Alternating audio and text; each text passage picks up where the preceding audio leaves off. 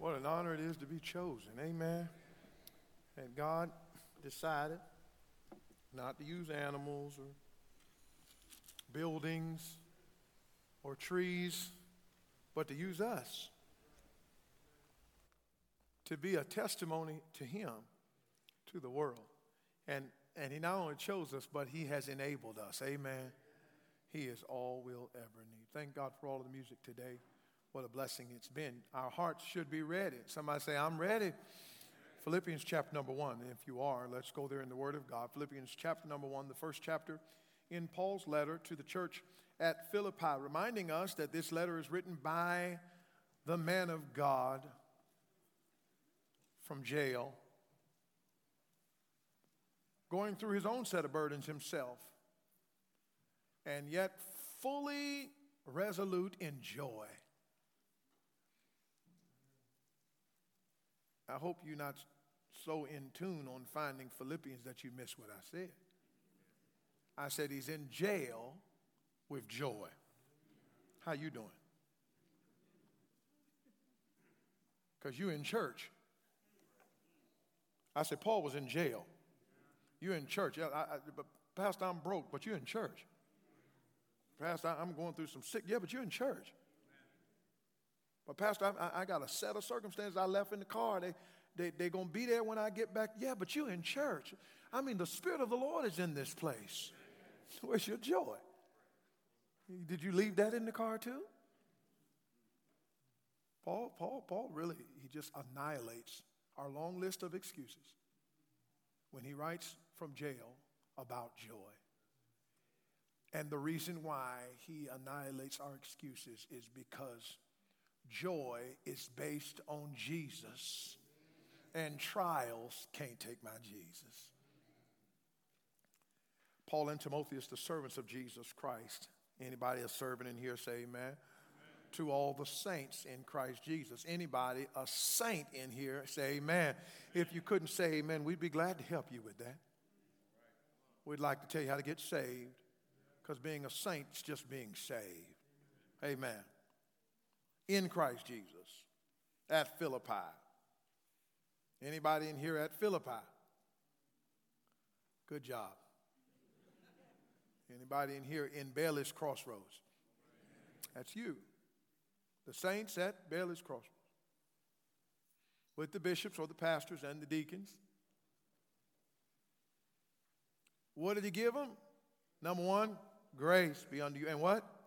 How many of you been running with that this week? Yeah, there's enough to go around. Thank you, Lord. Where you get it from? From God our Father. How was it financed? From the Lord Jesus Christ. Now, somebody say amen. We're going to verse 3. Don't say it out loud. You thinking, I didn't think we was going to ever get to verse 3. Yeah, because you needed more grace and peace. Come on now. I mean, so we know we needed all them lessons on grace and peace. Sure we did. And we're still struggling with some of them. But we're going to move on. We got to get to the rest of the chapter. Great verse. I thank my God upon every remembrance of you. And I may even get to verse 4. Always in every prayer of mine for you all, making requests with what? There it is again. It's like he's rubbing it in. You want to try verse 5? I mean, if you're going to make a request with joy, somebody you're making a request with joy about must be doing something to make you joyful. Huh?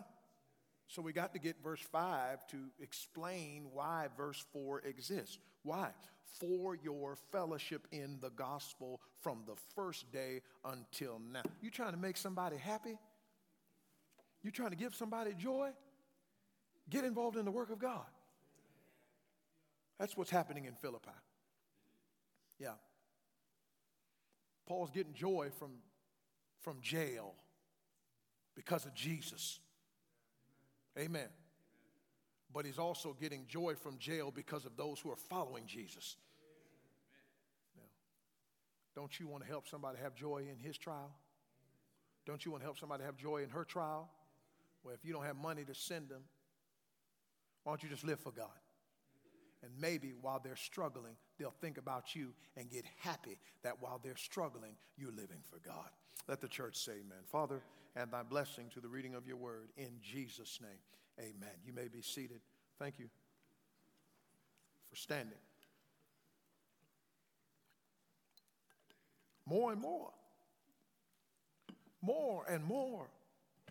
That your love would abound more and more. That's what verse 9 said. That's what Paul was wishing. That's what Paul was praying. That's what Paul was desiring. That's what Paul was aspiring to happen in the church at Philippi. These were believers that he loved. These were folks that were lost when he got there. These were folks that were just wandering around as sheep having no shepherd when he arrived in the city. And then he got there and gave them a message. Paul, what did you give Philippi? I tell you what I gave them. I gave them the same thing that got me right, the gospel. Amen. Acts chapter 9, he's on the road to Damascus. He runs into Jesus. He accepts the fact Jesus died, was buried, and rose again. His life was forever changed in every city, every town, every conversation. Even when he entered the synagogue where the Jews were bent wholly on the law and Judaism, Paul shared the gospel. Are you looking for something to tell every single person you meet that works on every single person you encounter? I'll give you a message that works from here all the way to Kalamazoo and back. It's the gospel. I wonder why we spend time talking about stuff we disagree. We argue about politics. We don't agree on sports. Some people like it salty. Some people like it bland. Some people like meat. Some people vegetarian. Some people like Chinese. Some people like Indian. Some people like American. Some people, listen. But there's one message. No matter who you meet, no matter what they speak, no matter where they're from, no matter what their culinary preferences are, there's one message that you share with every single person that will work on that person, and that's the gospel. And here Paul gave it in Philippi, and folks got saved. Somebody say amen. They'll get saved on your job. They'll get saved in your neighborhood. They'll get saved at your family reunion. Them uncles with them red cups, they need the gospel. Maybe you have a cup. You need it too. Amen. The gospel, not the cup. And so they got saved, and the church got planted, and now he's writing back to them. And he begins this letter with an individual greeting, and we spent some time talking about this greeting for several weeks because Paul's going to let them know as he gathers who he is. I'm a servant. That's his self-classification. Who they are, they're a congregation made up of lay people and leaders. He gives them a stated consolation. That's what we talked about for weeks, grace and peace, grace and peace, grace and peace. If you're going to abound more and more, you need grace and peace. Listen, you can't grow in the Lord on your own. Listen to me. Look how long you've been saved, how many ministries you've served in. I don't care what your position is at Crossroads Baptist Church. If you're growing in the Lord, you need grace and peace. If you're living in this crazy world, trying to live Jesus in a world that's altogether against him, in a world that can't figure out right from wrong, just absolutely clueless when it comes to morality and modesty and ministry. Listen to it. If you're going to do right in this crazy world in 2024, you need grace and peace. And Paul says, I've got good news, Philippians. You not only need it, you got it, and it came from the best place, the only place it can come from. It came from God. He originated it, amen?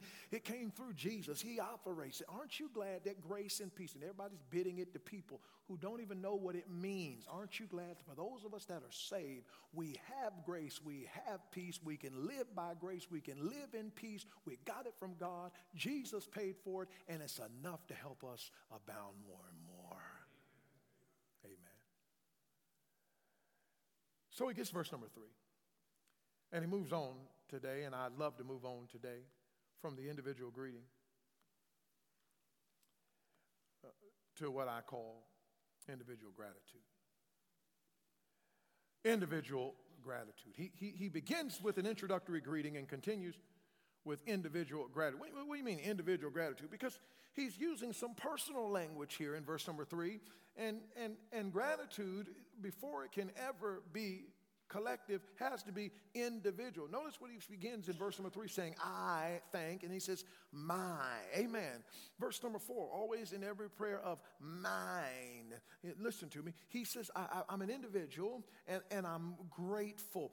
Can I tell you that one of the signs of the end times, Romans chapter 1, Timothy heard this from Paul, talking about perilous times. Romans 1, talking about in the days when men turn their back on God and how culture will be. One of the staples of the end times, here it is unthankfulness. It's hard to get a thank you anywhere. And listen, the best place to practice gratitude is with the people you're around all the time. So when you get around other people, you just keep practicing it. Amen. I mean, if your wife fixed something for you, you ought to say thank you. If your husband does something for you, you ought to say thank you. If your parents do something for you, it's hard to buy a thank you. Get yourself stuck at the door at the mall because you just happen to open the door trying to be gracious and courteous. You'll be there for 10 minutes. And if you let it close, they might cuss you out. I mean, don't you think somebody walked through the door ought to say thank you? Some of you came in this morning and somebody was opening the door, or you sat beside someone, or someone was a blessing to you. It's gratitude. And by the way, gratitude doesn't count if it's not expressed. People say all the time, oh, you don't know how much I appreciate you. Well, I would if you told me. And I'm not saying that about me personally, that they say it to me all the time, but how many of you have heard people tell you just how much they feel about you, just how much they think about you? I tell you what, you wouldn't believe. It's amazing. You find out from other people how somebody is appreciative of you because that person didn't actually tell them yourself. Oh, I heard you made a good meal at your house the other day. Well, they didn't tell me. So we've got to understand what's going on here in Philippians. This is a man who's living for God. This is a man who's preaching out his calling. This is a man who's living in his purpose. This is a man who's walking according to what God has called him to. And his obedience to God, his life of Christianity, his preaching the word of God, his walking out his purpose has landed him in jail. Please listen today. You stop letting somebody tell you that if you live for God, nothing bad will ever happen to you. Sometimes it's happening to you because you live for God. Somebody's going to dislike what you say. Somebody's going to get mad about what you do. Somebody's going to get annoyed about your Christianity. Somebody's going to get ticked off because you live for God. They can live for the devil and it's okay. You live for God and it's a big problem. Paul is in jail because he lived for God, but he's in jail while he's living for God, and he's still got joy because he knows you can take me out of the world and put me behind bars, but you can't take my Jesus from me. Come on, somebody say amen today. But he's getting joy from another source. Because his imprisonment has disallowed him to be out there living out his calling as he'd like to as an apostle. But he's sitting in a cell and he's getting excited because even though he can't be out there doing what he wants to do, people in Philippi are. Now, I want you to think today. I want you to think about somebody whose circumstances have handicapped him. Somebody whose circumstances has him sick and shut in. Somebody whose circumstances has them laid up in the hospital. Somebody whose circumstances has them financially incapable of giving the way they'd like to.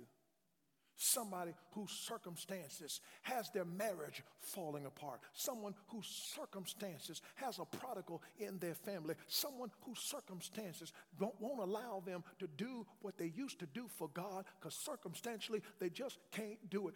You can't change their circumstances because you're not God. You can't go to the hospital and get somebody off that hospital bed. You can't go to their house and make that sick and shut-in person be able to stand up and walk. You don't have enough money to solve the financial crisis that every single person is going through. You can't go and lasso a prodigal back home. You can't make two people separated come back together and fall in love. But I'll tell you something you can do. In the middle of their circumstances, in the middle of their trials, you can determine, even though they can't do what they'd like to do, if I've got the power to do what God wants me to do, I'm going to be faithful because my faithfulness will bring joy to somebody whose circumstances won't allow them to be as faithful as they'd like to be. I'm saying if you're not sick and shut in, if you're not providentially disallowed, if you're not in the point where you can't get, if you're not laying up in a hospital bed, if you're not incapable of serving, listen, I'm saying if you got the health, you got the strength, and you got the ability, you need to have your saved self in church so that you can encourage people who want to be here and can't get here.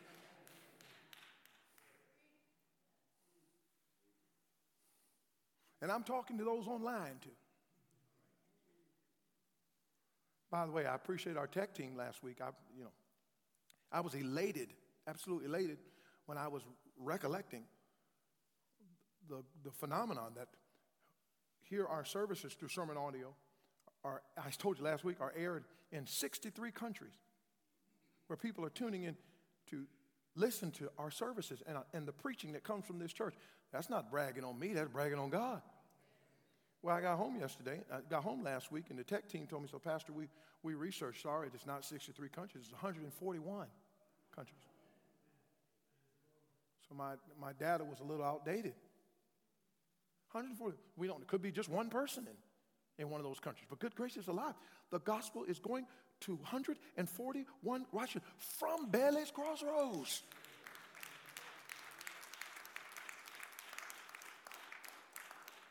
That's enough that you ought to be here in your place every week doing your job, because somebody is leaning on your service to God to sustain them while theirs is disallowed.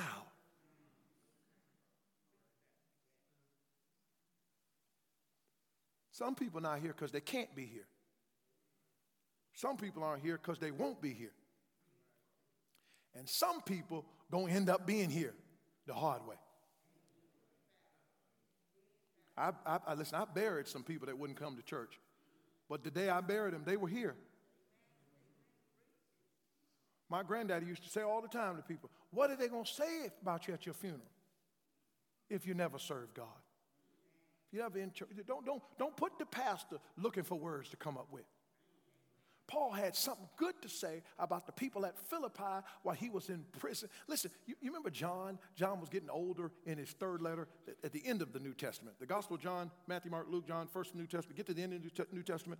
1 John, 2 John, 3 John, the elder John, elder as a position of pastor, elder as a stage in life. He's older in life. How many know when you get older, the body starts breaking down? Do I have a few witnesses in the building?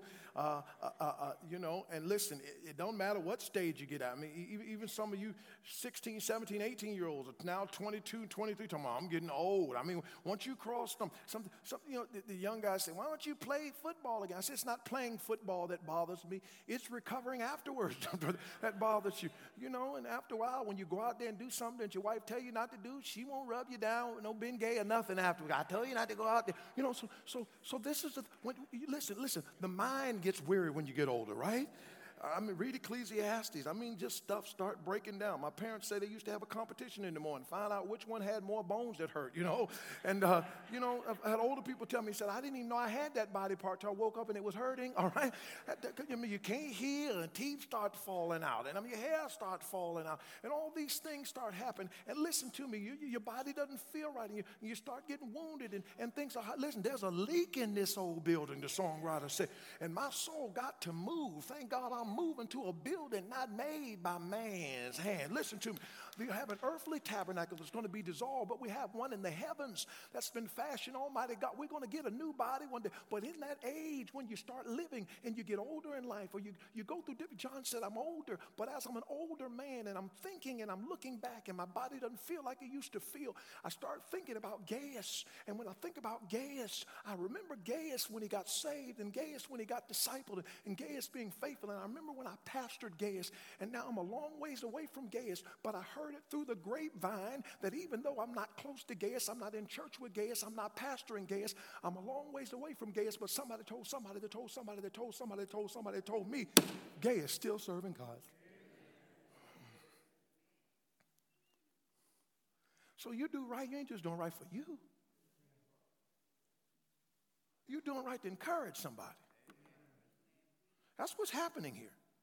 This is a personal response. Verse number 3, I thank my God.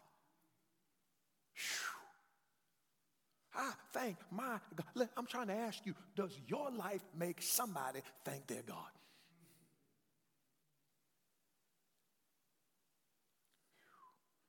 This is a personal response, but this is a pleasant remembrance. I thank my God, look at the words, verse 3, upon what? Every what?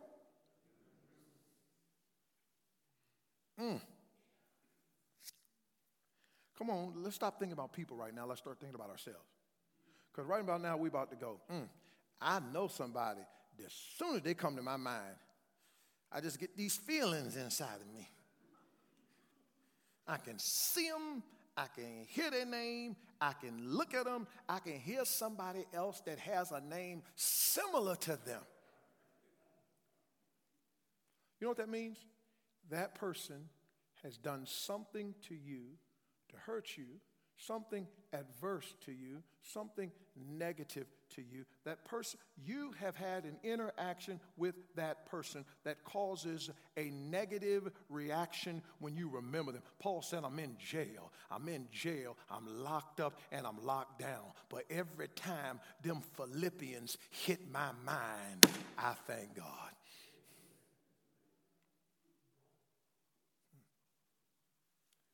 I was on my knees early this morning, praying through the names, the members of Crossroads Baptist Church. What came to my mind when I prayed for you?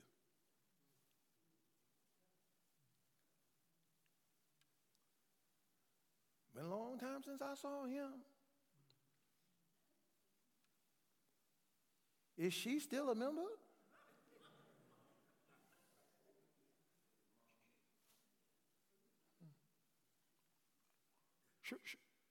Sure wish they'd get back in church. Well, how about this? Well, I tell you what. I sure love to hear him sing. But what a blessing she is. Well, I tell you what. Her spirit is refreshing. Oh, what a giver that person is. Oh, I love to hear that person testify.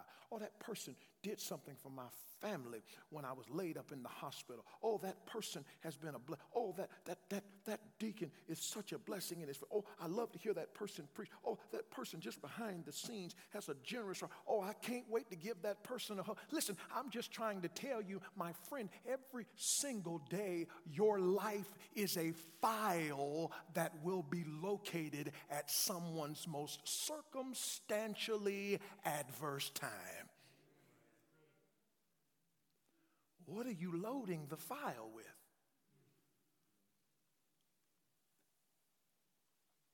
It's a personal remembrance. It's a personal response.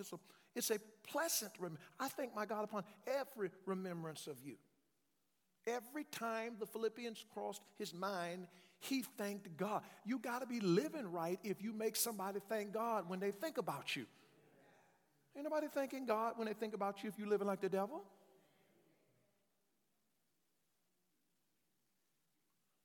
What do you do? Help us now. See, if you want somebody to thank God when they think about you, you can't just concentrate on your little 2-hour church. If they're going to thank God every time they think about you, then guess what? What you do on your job matters. What you do in your school matters. What you do in your ministry matters. What you post on social media matters if they're going to thank God every time they think about you.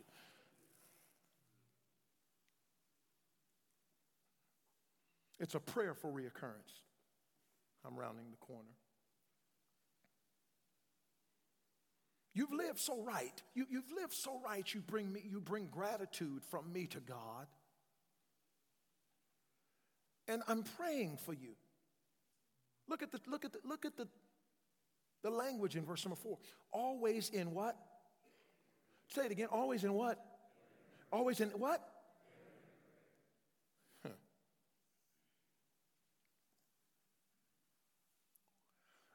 Here's what Paul's saying. I make a habit of talking pleasantly to God about you. When God and I are having our private conversations, I get happy when I bring up your name to him. Always in every prayer, always in every prayer, always in every prayer, always in every prayer, always in every. Paul said, listen to me. When I get down on my knees, I'm talking to God, and I'm talking to God about you, Philippians. I'm trying to tell you, I'm not with you. I'm not pastoring you. I started a church. I'm no longer there.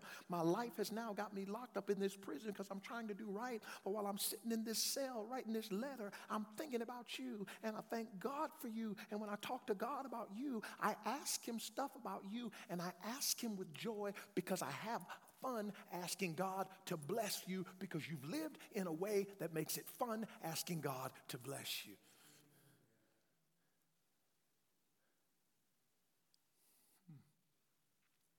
What is my prayer for reoccurrence? We'll close here. My prayer for reoccurrence, my pleasant remembrance, my personal response is all because of your partnering relationship. It's because of the relationship we have, Philippians. What kind of hookup you and the Philippians have, Paul? I mean, what kind of friends are you all? What provides depth to a relationship?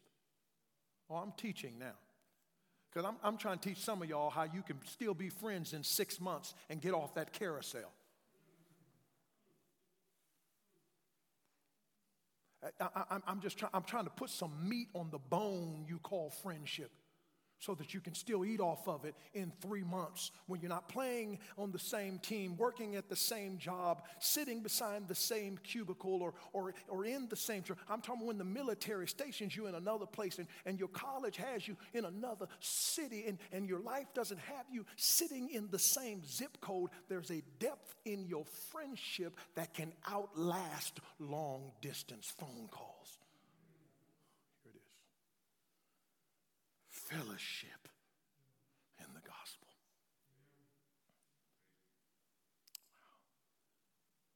He said we got a common friendship. I know. The problem is colloquialism has messed up correctness. You know what I'm saying? I'm saying words when they first originated meant something, but over time culture has colloquialized them, and now they mean what they've evolved to mean, not what they actually mean. Y'all don't know what I'm talking about. I'm just saying, when I say fellowship, y'all think about Krispy Kreme, fried chicken, ice cream. That's what I really was trying to say. I'm saying we've taken Bible words that God means something for, and we've made them what we mean them to mean. So when we say we fellowship, that means you go buy some food, I buy some food. We sit down, talk about sports, kick our feet up, and have fellowship. But when Paul said fellowship, he wasn't talking about donuts and fried chicken. He was talking about a united participation in something that both of us have in common. It ain't chicken, ain't donuts, ain't sweet tea, and it ain't sports. It's the gospel of the Lord Jesus Christ.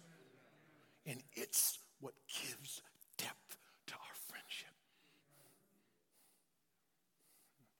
I hate to bust your bubble, but you are not deep friends with anybody that you don't fellowship in the gospel. You may be tight and you may be tight, but you ain't tight as tight really was meant to be unless you're tight at the thing that means most to the heart of God. And I'll tell you what'll keep you two friends 20 years from now, if both of you hook up on the death, burial, and resurrection of Jesus Christ and employ the passion of your life to propagate that message as often as you can.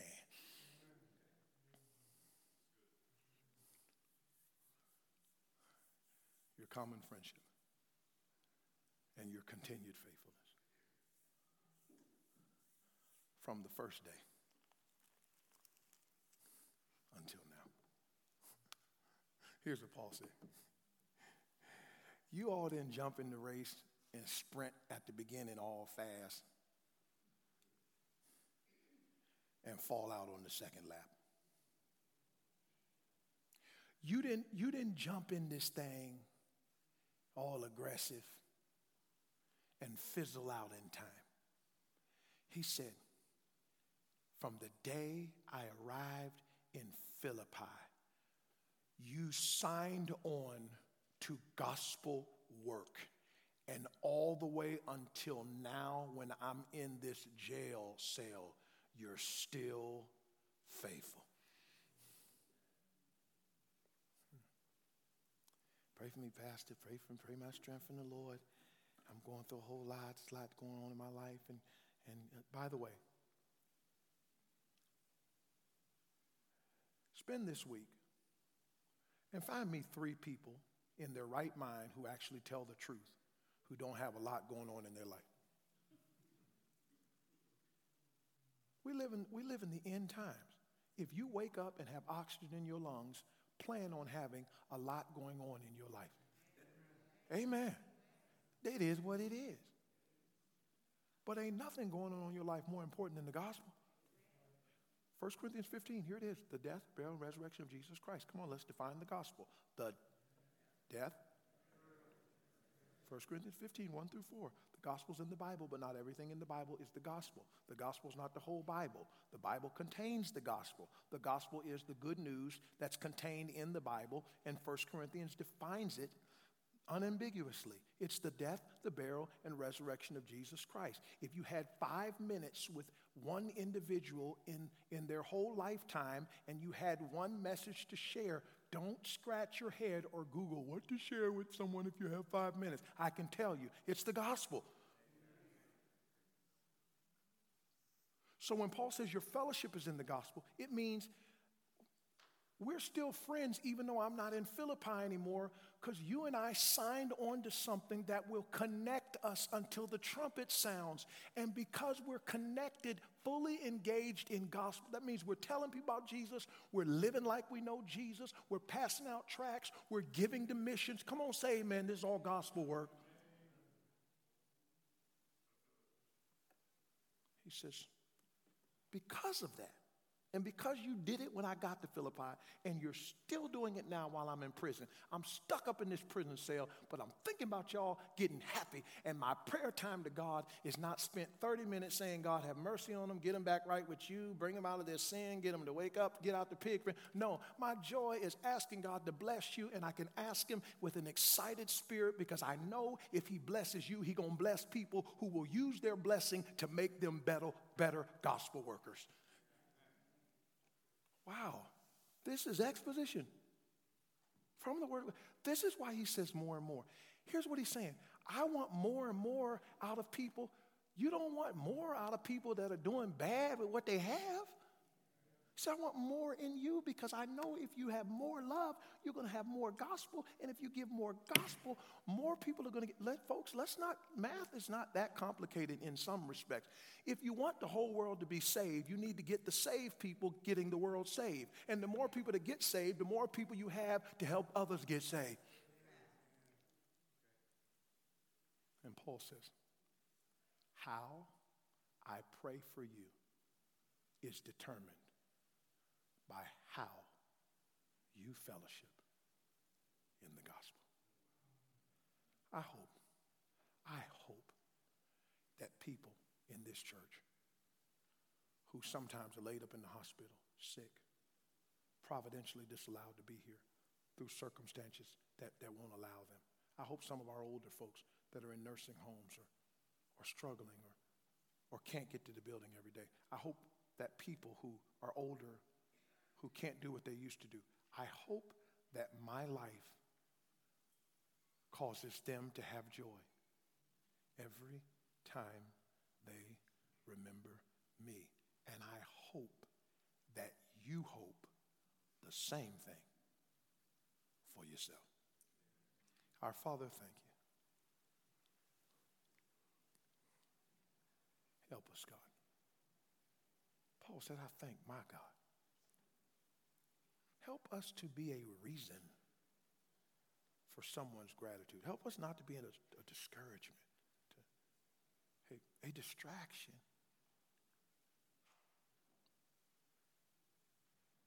Please help us. Heads bowed, eyes closed. Pastor, I'm saved. I know I'm going to heaven. I believe the gospel. It changed my life. I'm saved. Would you raise your hand all over the building? God bless you. I'm saved. Put your hand down. Pastor, I want my life to be the cause of someone's gratitude to God. I want to live in a way that makes people thank God when they think about me. And I've got some work to do if that's the case. Pray for me. If that's you. Thank you for your honesty all over the building. And God bless you. Yeah, we should want it. I don't want to be a discouragement. Last question. Your hands can be lowered. Pastor, I'm not sure if I died today I'd go to heaven. Please listen to the question. But I'm sure I don't want to go to hell. I'm not sure if I died today I'd go to heaven, but I'm sure I do not want to go to hell. No one looking around, please. Please pray for me. If that's you, would you raise your hand? I'm not sure if I died today I'd go to heaven, but I'm sure I don't want to die and go to hell. Please pray for me. Would you let me pray for you? Thank you. Thank you. Thank you. I appreciate your hands. Someone else? Anyone else? We want you saved. I mean, it's the best thing for you. What kind of good Christian don't want other people to get saved? God help us. Now, Father, help your people. Touch your people. Speak to us. Use us. May our lives be a stimulus for gratitude in the lives of people, especially those who are struggling. In Jesus' name, amen. Is there any better textbook than the Bible? Teaching us right where we live what we're supposed to do.